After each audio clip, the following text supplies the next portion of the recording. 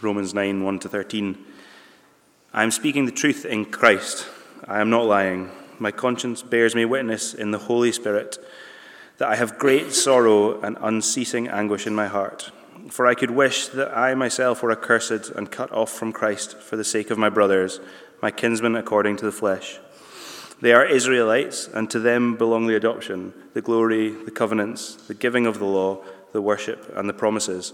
To them belong the patriarchs, and from their race, according to the flesh, is the Christ, who is God over all, blessed forever. Amen. But it is not as though the word of God has failed, for not all those who are descended from Israel belong to Israel, and not all are children of Abraham, because they are his offspring. But through Isaac shall your offspring be named. This means that it is not the children of the flesh who are the children of God, but the children of the promise are counted as offspring. For this is what the promise said: about this time next year I will return, and Sarah will have a son. And not only so, but also when Rebekah had conceived children by one man, our forefather Isaac, though they were not yet born and had not done anything either good or bad, in order that God's purpose of election might continue, not because of works, but because of him who calls, she was told, the older will serve the younger. And it is written, Jacob I loved, but Esau I hated. If last week was a challenge because it's hard to sort of do justice to sort of just how glorious, how magnificent Romans chapter 8 is, all the wonderful, glorious stuff that's there. You know, Romans chapter 9 is a little harder in a different way in that, you know, this is complicated stuff. And Paul is a clever guy, if you haven't picked that up already. He's a seriously clever guy, and it is hard to follow some of his arguments that have layers to them and complexity in them.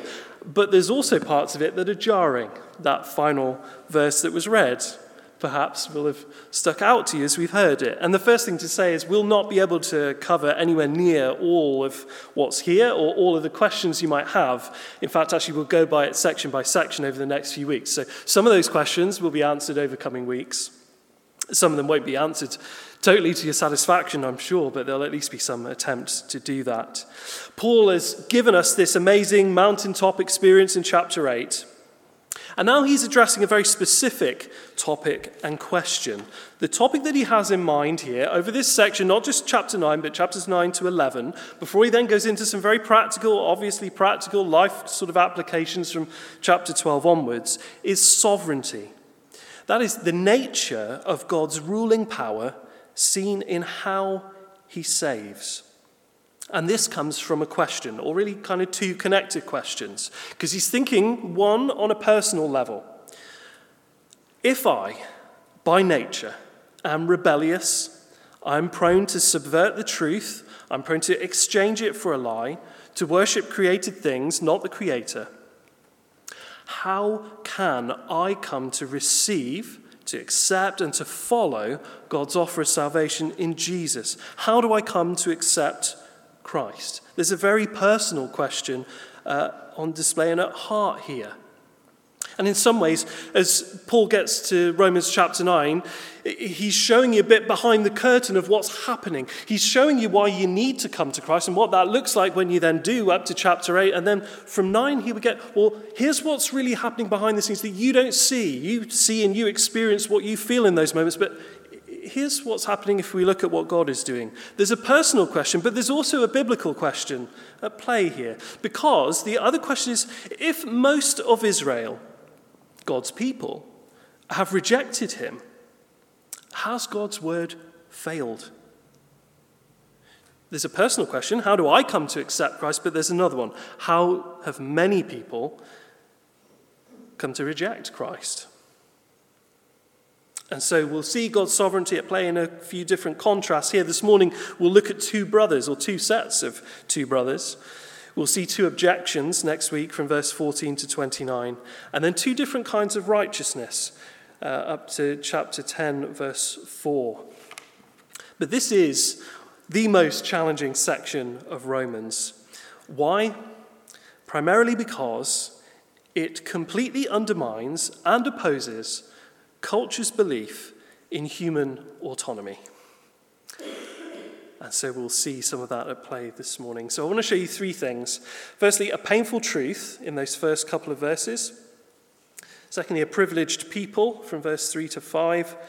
And then a purposeful election from verse 6 to 13. Paul is delivering here a painful truth. Don't know whether you'll have come across this meme at some point online, hard to swallow pills.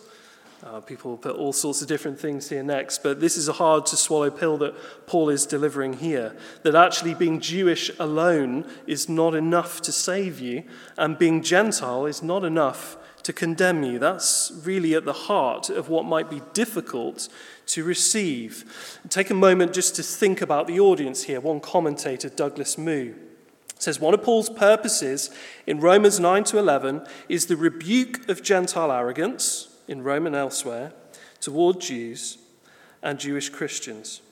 But he also writes to convince Jewish Christians of the truth of his gospel. So he has these two different audiences at mind. And so he tells them, I'm speaking the truth in Christ. This tells us, real quick, one, he's defending himself. I'm speaking the truth in Christ. I'm not lying. He's defending himself. But it tells us, secondly, some may question the truth of his gospel. And what is it they may question? What is it that may be troublesome to people? Well, it's this idea that Christians are God's elect people, his chosen people, not Israel. Now, let's put a caveat to that, because note, Christians can and does include some of Israel, certainly in Paul's mind, and he's going to explain that in much more detail, while Israel would necessarily exclude Christians. But Christians are God's elect people.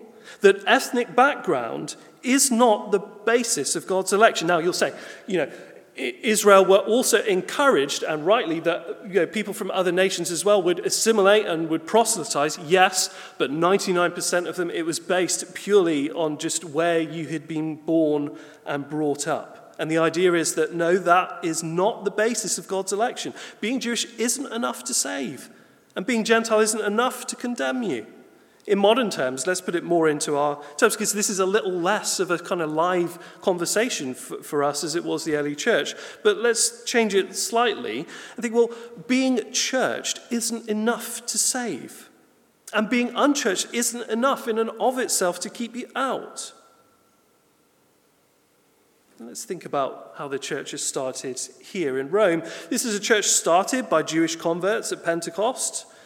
Jews who are then exiled from Rome in the midst of conflicts.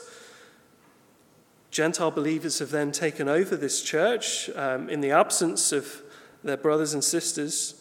And now these Jewish believers have been able to return. And so, how did they sort of appreciate this church here, the gospel's Jewish heritage, without selling out the gospel freedom that we have to a religiosity, perhaps, that some of these Jewish brothers and sisters may be prone to enforce? And so Paul is about to tell them and us a painful truth. It's true, but we may not like to hear all of it. R.C. Sproul, theologian, pastor, commentator, says this: when I was in seminary, I had a card on my desk that read, "It's your duty to believe and to teach what the Bible teaches, not what you would like it to teach."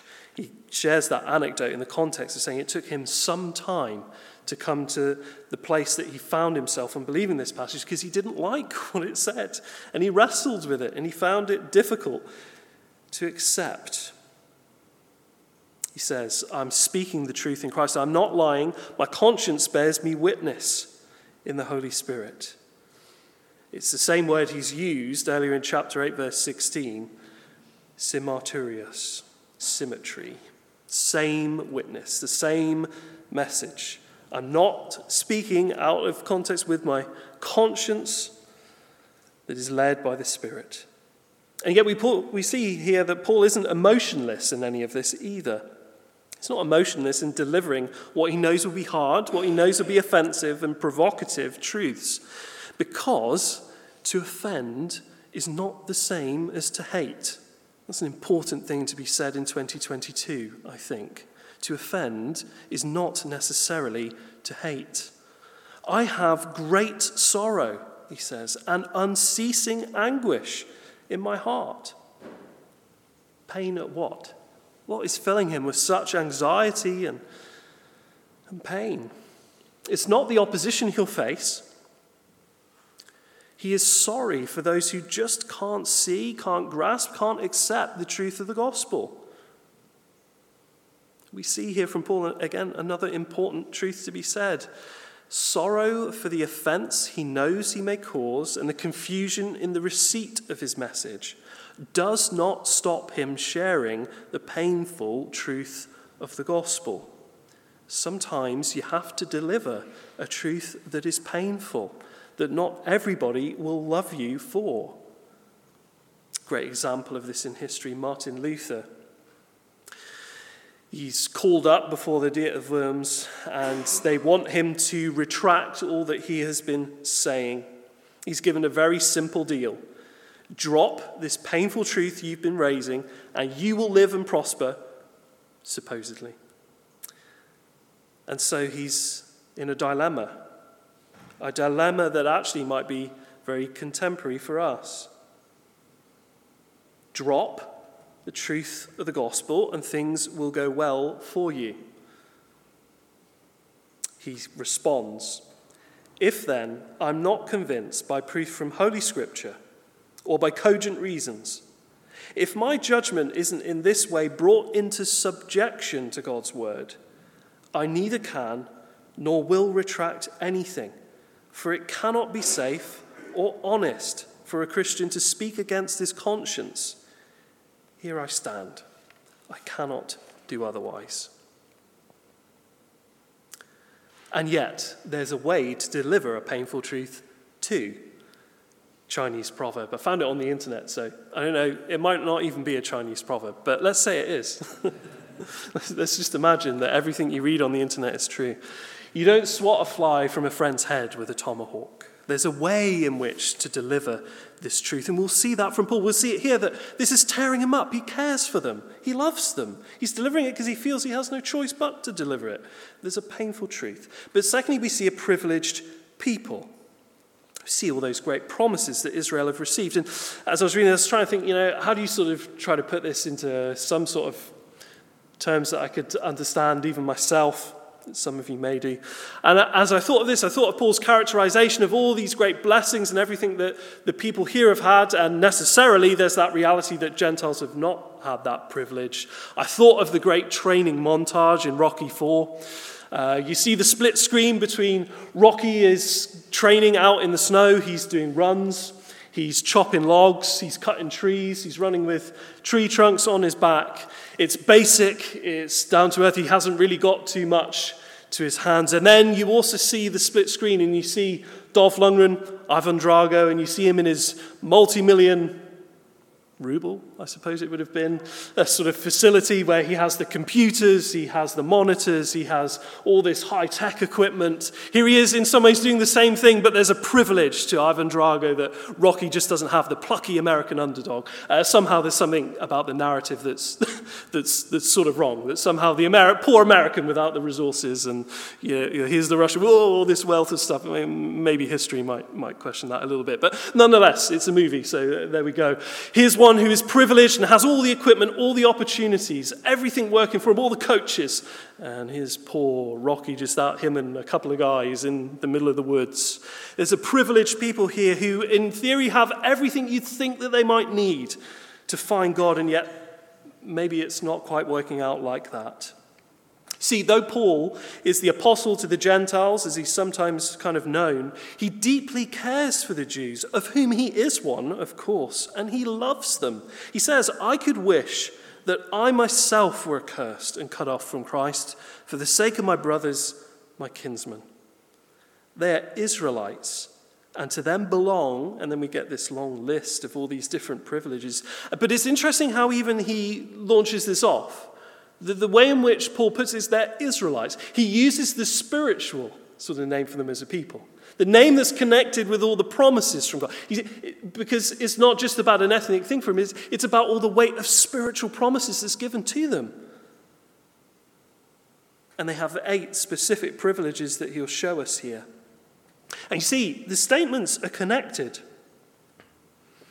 It's sad, and he is sad here, because most of Israel have rejected the gospel to this point here. Because of who God had made them to be. What makes him so torn up is that, look, here's all the things that God has given. Here's everything that he's done. And still, most of them have not seen this yet. He says to them, has given the adoption. Throughout the Old Testament, Israel is referred to as my son. One example. Lots of places you could go, but one example. Micah 11:1, out of Egypt I called my son. Speaking of Israel. And yet, interestingly, Matthew chapter 2, verse 15, uses this very same verse to describe Jesus' flight to Egypt, away from Herod, and return to Israel. They are adopted. There is children, his firstborn son. He cares for them as a father for children. And Paul has said, obviously, the Christian is now adopted in a slightly different manner back in chapter 8. But that whole idea gets much of its context from the fact that God has always dealt with Israel like a child. To them belongs the adoption. To them belongs the glory. God had chosen above all other places and peoples on the earth to locate his glory in Israel's tent and in Israel's temple. And yet now also as well in Jesus, the glory of God, John says at the beginning of his gospel, has been made manifest. That is made graspable for us in Jesus. To them was given the adoption, the glory, thirdly, the covenants. Throughout the Old Testament, God made covenants with his people when he committed himself to them, specific promises that he would meet for them. To Adam, to Noah, to Abraham, to the people at Sinai, to David, that he would deliver them, that he would save them from the curse of sin by crushing Satan, that the earth wouldn't be destroyed again, that God would show them to a land, make them a great nation. He'd continue to bless them, that he'd be their God, they'd be his people, that he'd protect them, that he'd provide for them, that he'd give an everlasting kingdom to be ruled over. The covenants. And now the new covenant of Christ takes its basis from all of this heritage of all of the covenants to the people of Israel in the Old Testament. There's a continuity to all of that, not discontinuity. There's the adoption, the glory, the covenants, the giving of the law. There is a universal moral law that I think everybody has at least some sense of within their consciences. But only Israel received God's written law in all that clarity and fullness. Fifthly, the worship. God gave in the temple and in the sacrificial system a way to relate to him, a way to approach him, to find favor. He revealed himself through his prophets, that there's a revelation and a privilege not given to the rest of the world that Israel receive. He gives them, sixthly, the promises. God promises specific blessings and favor to Israel. But really, I think what Paul has in mind here is the recurring promise from Genesis 12 to Abraham to be their God, for them to be his people, to give them a place to live, and for them to be blessed under his rule. The promises, the patriarchs, all the key figures of the faith, from whom we learn so much of who God is, what he does, and what it means for us to follow Christ in faith, were all Jewish in origin and culture. And then eighth, from their race, according to the flesh, is the Christ. It's no small thing that Jesus himself is Jewish, though he's also rejected by them en masse. The interesting thing, though, about all of those privileges, I don't know if you'll spot this, perhaps you already have, Paul puts them in the present tense. He puts them in the present tense, not the past tense. I.e., they're not necessarily taken away. They still stand. God's not suddenly just done away with them as a people. these things are still there. These privileges are still there by which they might actually, through faith, be able to see and to savor and to accept Christ through them. He's not abandoned his people. They're still there for them if they would see. There's a painful truth, a privileged people. And then lastly here we see a purposeful election. It's not as though the word of God has failed. And this really is the question in this section, I think, that Paul has most in his thoughts and in his mind that he's wanting to really address. This is where all the sort of first 5 verses have been leading up to for him to address here. It is not as though the word of God has failed, because it kind of looks that way. If God has done all of those things in verses 3 to 5, but the people have rejected him, it looks as though his word has failed. It is not as though the word of God has failed. And the way it's worded in the original language is about returning void, returning without return. It's like casting a net out to fish and nothing coming back to you. It's not as though it's lacking the power within itself to be effective. Why? For not all who are descended from Israel belong to Israel. Being part of the nation is not the same as being part of the people of God. Being part of the people of God is not about the luck of your birthplace. See, spiritual people of God, here evidenced by faith, are here. And then there's also a national people of God, Israel, determined by ethnicity too. Again, try to put it into modern terms that are more familiar for us and more relevant for our context. There's a visible church. There's all of us who are here on any given Sunday, who are part of a visible church that we can see. And then there's an invisible church. In the visible church is a mixed economy. There's people at different points on a journey. Some of faith, some not of faith yet. The invisible church that we can't always see, we can't always tell, don't always know, are those only of faith. God knows who those are. Every Sunday we preach and we speak and we teach to the visible church, to everybody. But there's two different people going on. Not all who are descended from Israel belong to Israel. And here's the precedent for Paul saying that. Verse 7. Not all are children of Abraham because there is offspring. And he has in mind here, if you remember the story, Abraham had 2 sons in particular, didn't he? Has Isaac, but he also had Ishmael. The point is, not all are children of Abraham just because they're his offspring, i.e., not Ishmael. But through Isaac shall your offspring be named. There's this precedent. Not all who are descended from people of Israel belong to Israel. His precedent for that is to say, look, Abraham has 2 sons, Ishmael and Isaac, but it's only through Isaac that the promises and the blessings are administered. And now here's his proof. He's moving on here. Just skip ahead 1 verse to verse 9. For this is what the promise said. So here's where he's getting it. He thinks it's important for him to actually say, no, like, I'm getting this from Scripture. Not all are children of Abraham because there is his offspring, but through Isaac shall your offspring be named. For this is what the promise said. About this time next year, I'll return and Sarah shall have a son, i.e., not Hagar. Ishmael was not born to Sarah, was she? She was born to her servant. And now, circle back, just 1 more verse here, for the implication that Paul is drawing from this. It is not the children of the flesh who are the children of God, but the children of the promise. So we started out asking, how can a rebel come to Christ? And yet, how come so many Jews reject Christ? The answer to both is that God elects his people. He chooses. Paul pushes this further now. And he'll push it further throughout the course of this chapter too.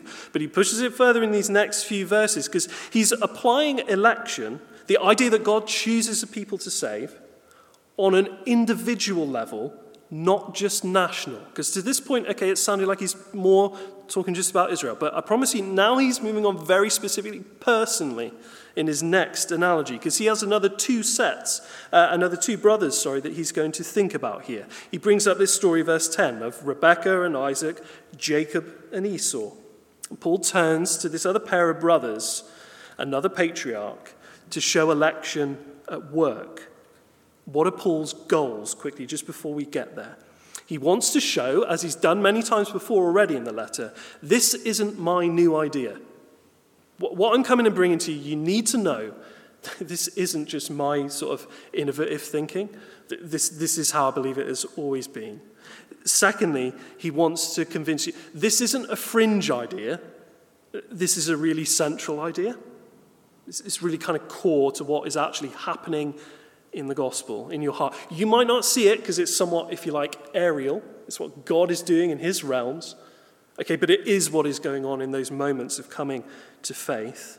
So it's a central idea. But thirdly, that he's being consistent to the Old Testament, and they're not. And again, you can see, this is a painful truth to deliver, okay? He's not necessarily going to want to hear this. He says that before they were even born, having done nothing, either good or bad. He sees them as the ultimate test case here, Jacob and Esau. There's no basis for God to have chosen one and not the other than his decision, because they've done nothing. Neither of them has done anything better than the other. Neither of them has done anything worse than the other. They don't exist. There's no potential that you can find that's more in one than another. There's no other basis to go on just than God has done that.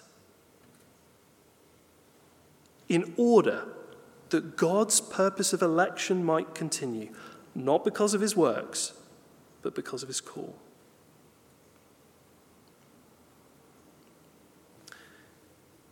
Just take that in for a second.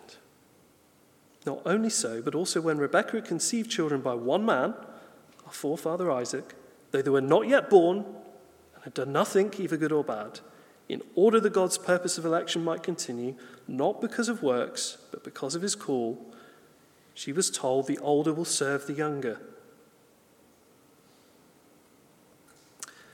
Now you may see why this is difficult.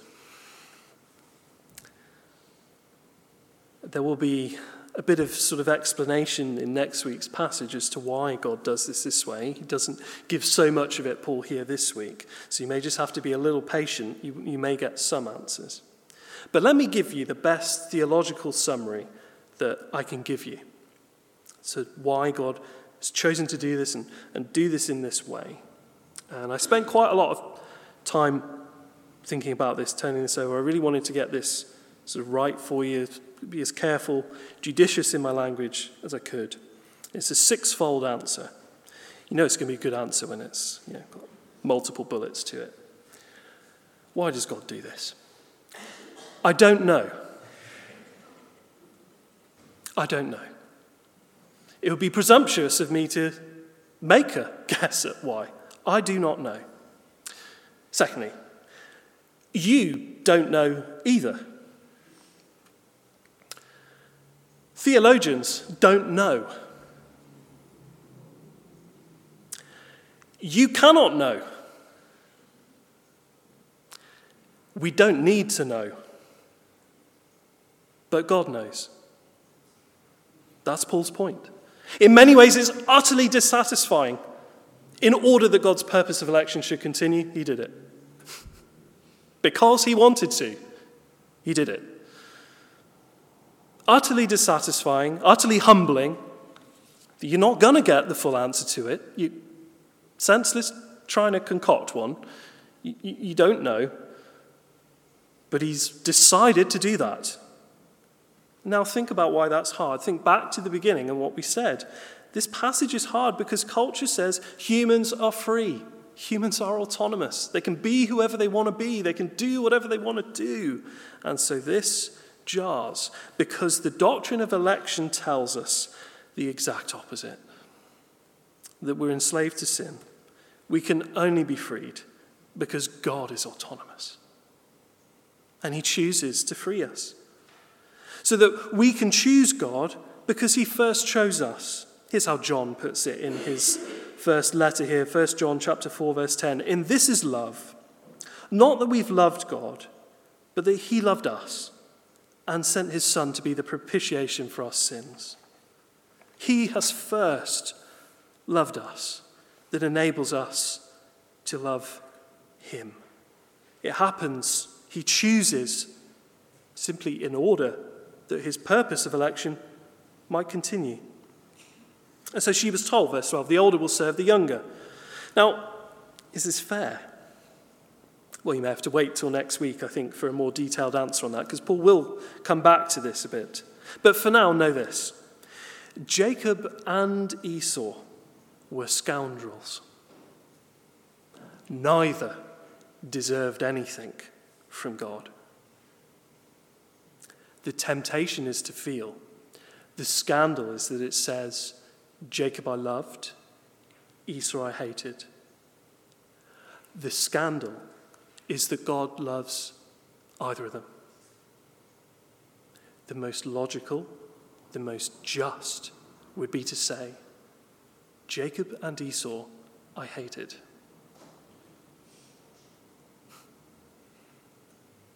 Scandalous grace. As it's written, there's that last verse that will have jarred as we read it, I'm sure. Jacob I loved, Esau I hated. That is a hard sentence, but I want to reassure you that it might not be as stark as it reads in the English. Because what Paul is doing here, and he's quoting from Old Testament too, by the way, but what is happening here is a comparison. Jacob I loved, Esau I hated. Actually, in the original language, what it's really getting at is, Jacob I've loved more. I've had a discriminating love that has given him a privilege and a love and an affection on a different level. Esau I've hated, but the word is about I have not loved as much. I have loved Jacob in this way. Esau I have not loved in the same way as that. Both words are always about comparison. We see this in other places, this kind of idea. Jesus himself, Luke chapter 14, verse 26. If anyone comes to me and doesn't hate his own father and mother, and wife and children, and brothers and sisters, yes, and even his own life, he cannot be my disciple. He cannot mean hate in the way that we understand that word in English, because Jesus didn't hate his family, did he? He was a loving son, a loving brother. Cared for his family. As he's on the cross, one of his last acts is to give over the support and pastoral care of his mother to John. That's not the actions of a man who hates his mother. It's the actions of a man who is very deeply loving to his mother. But there is that thing of comparison. If anyone comes to me and loves their family more than me, you've not understood it yet. It's that same comparative thing, to love one more than another. And God still blesses generously those that he doesn't call to be his children. And let me give you two examples, the same sets of brothers, again, just to make the case of this, that God blesses Ishmael, though he chose Isaac. You can read of this in Genesis chapter 17. Let me read for you from verse 20 and 21. Behold, I have blessed him, Ishmael, and will make him fruitful and multiply him greatly. He shall father 12 princes. He will have a nation and a kingdom and a people, just like Isaac will have 12 sons. Ishmael will have 12 princes too, the one who is not chosen. He's loved him less, but he's loved him nonetheless. He shall father 12 princes, and I will make him into a great nation, but I will establish my covenant with Isaac. God blesses Ishmael, though he chose Isaac. And then think of that second set of brothers, Jacob and Esau. God blesses Esau, though he chose Isaac. Again, you can read of this later in Genesis chapter 36.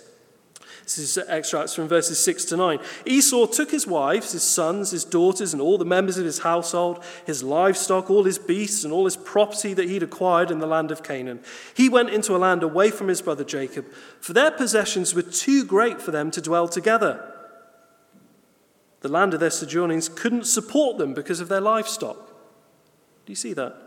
God had not chosen Esau, but Esau is so financially blessed, the land is simply not able to cope with both him and Jacob. He may not love him in the same way. He may not be chosen, but he has blessed him abundantly. He loves less, but is not fair to say he doesn't love. He clearly does. You see his wonderful generosity even to those who have not accepted him and are not chosen in the same way. And we do the same. There are those that we love, that we make family, that we make friends who are as good as family, those that we love more than others. It's not that we hate other people, but there are some people we love more. That's life, isn't it? He has chosen Jacob, and he's loved him in a more intimate, personal, deeper way than Esau, though he still blesses Esau. The hate of God to those he's not chosen is very, very different to the hate of those who continually rebel against him.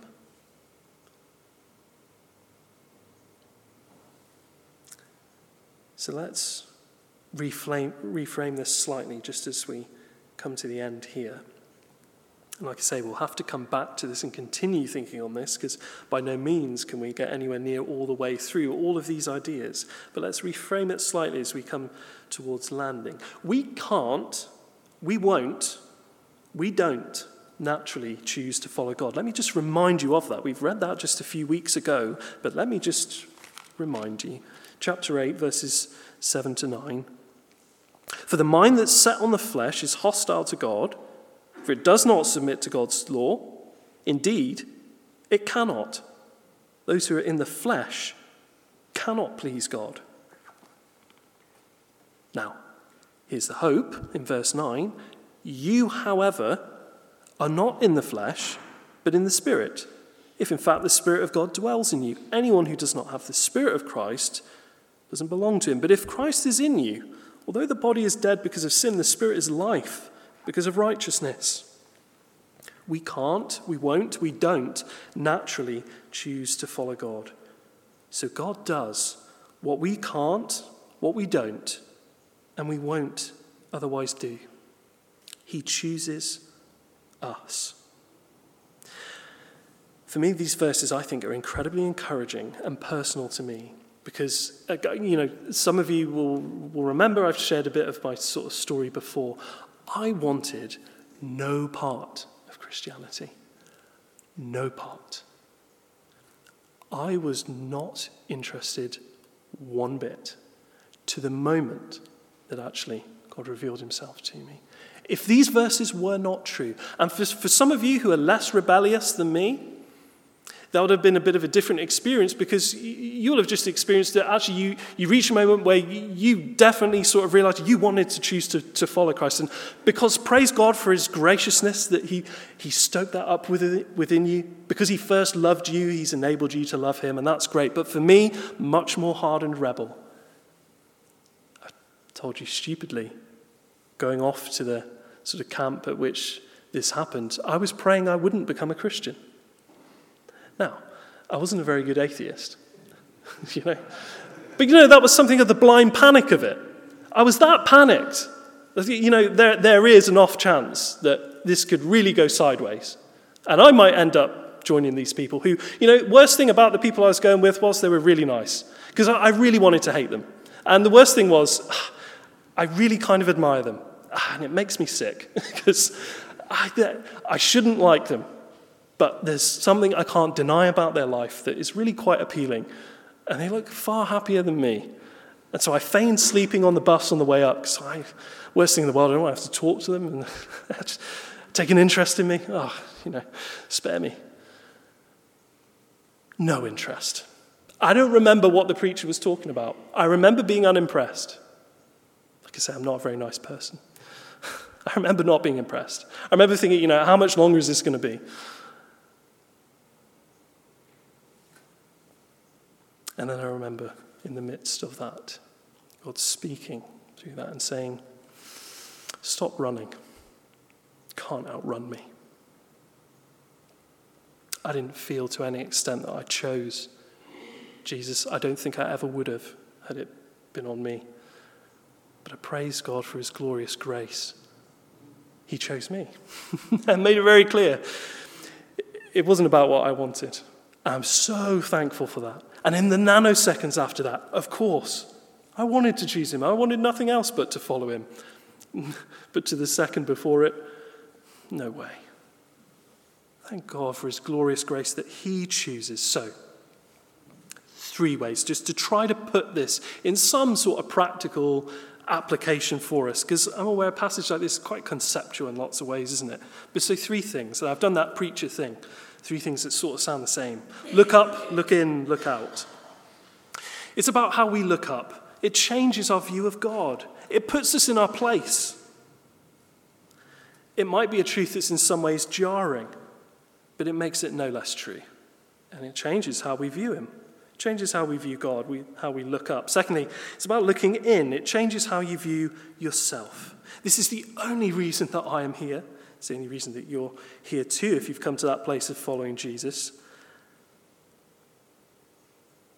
But that's also good news, because it means it's dependent on his work, not you. And when you have a bad day, it's not as though you have to worry that you're going to lose everything that he's given. It changes how you view yourself, how you look in. And then lastly, it changes how you look out. It changes how you view other people. It changes how you view evangelism. Because the hope actually becomes that the gospel really will bear fruit, because God changes people's wills. God opens people's eyes. He softens people's hearts. He warms their affections, and he awakens their consciences. Because there are people that he's chose. We don't see who they are. We just tell everyone. The parable of the sower. You throw the seed everywhere. You don't know what the responses is going to be. It's not to me to know. It's not to me to make those responses. We throw the seed out. And we trust that there is a good, sovereign God who brings about the fruit. And we pray big prayers. Not just that, Lord, would you help him see a little bit? Would you help him soften it? No. God, would you choose them? Would you intervene in their life? Would you be an inconvenient and uncomfortable disturbance that you grab hold of their life in the way that you've done with us? And then we have hope. God says to Paul as he's in Corinth, and he's kind of tempted to go, I think. Things have been tough. He's had opposition. And for Paul, opposition, it's not just a couple of bad comments online. It's, people tried to kick his head in. That's a bad day. It's been tough. God says to him, stay in the city. There are many of my people here. Paul hasn't seen them yet. He doesn't know who they'll be. All he knows is stay in the city, throw out the seed. God is doing something here. Let's pray.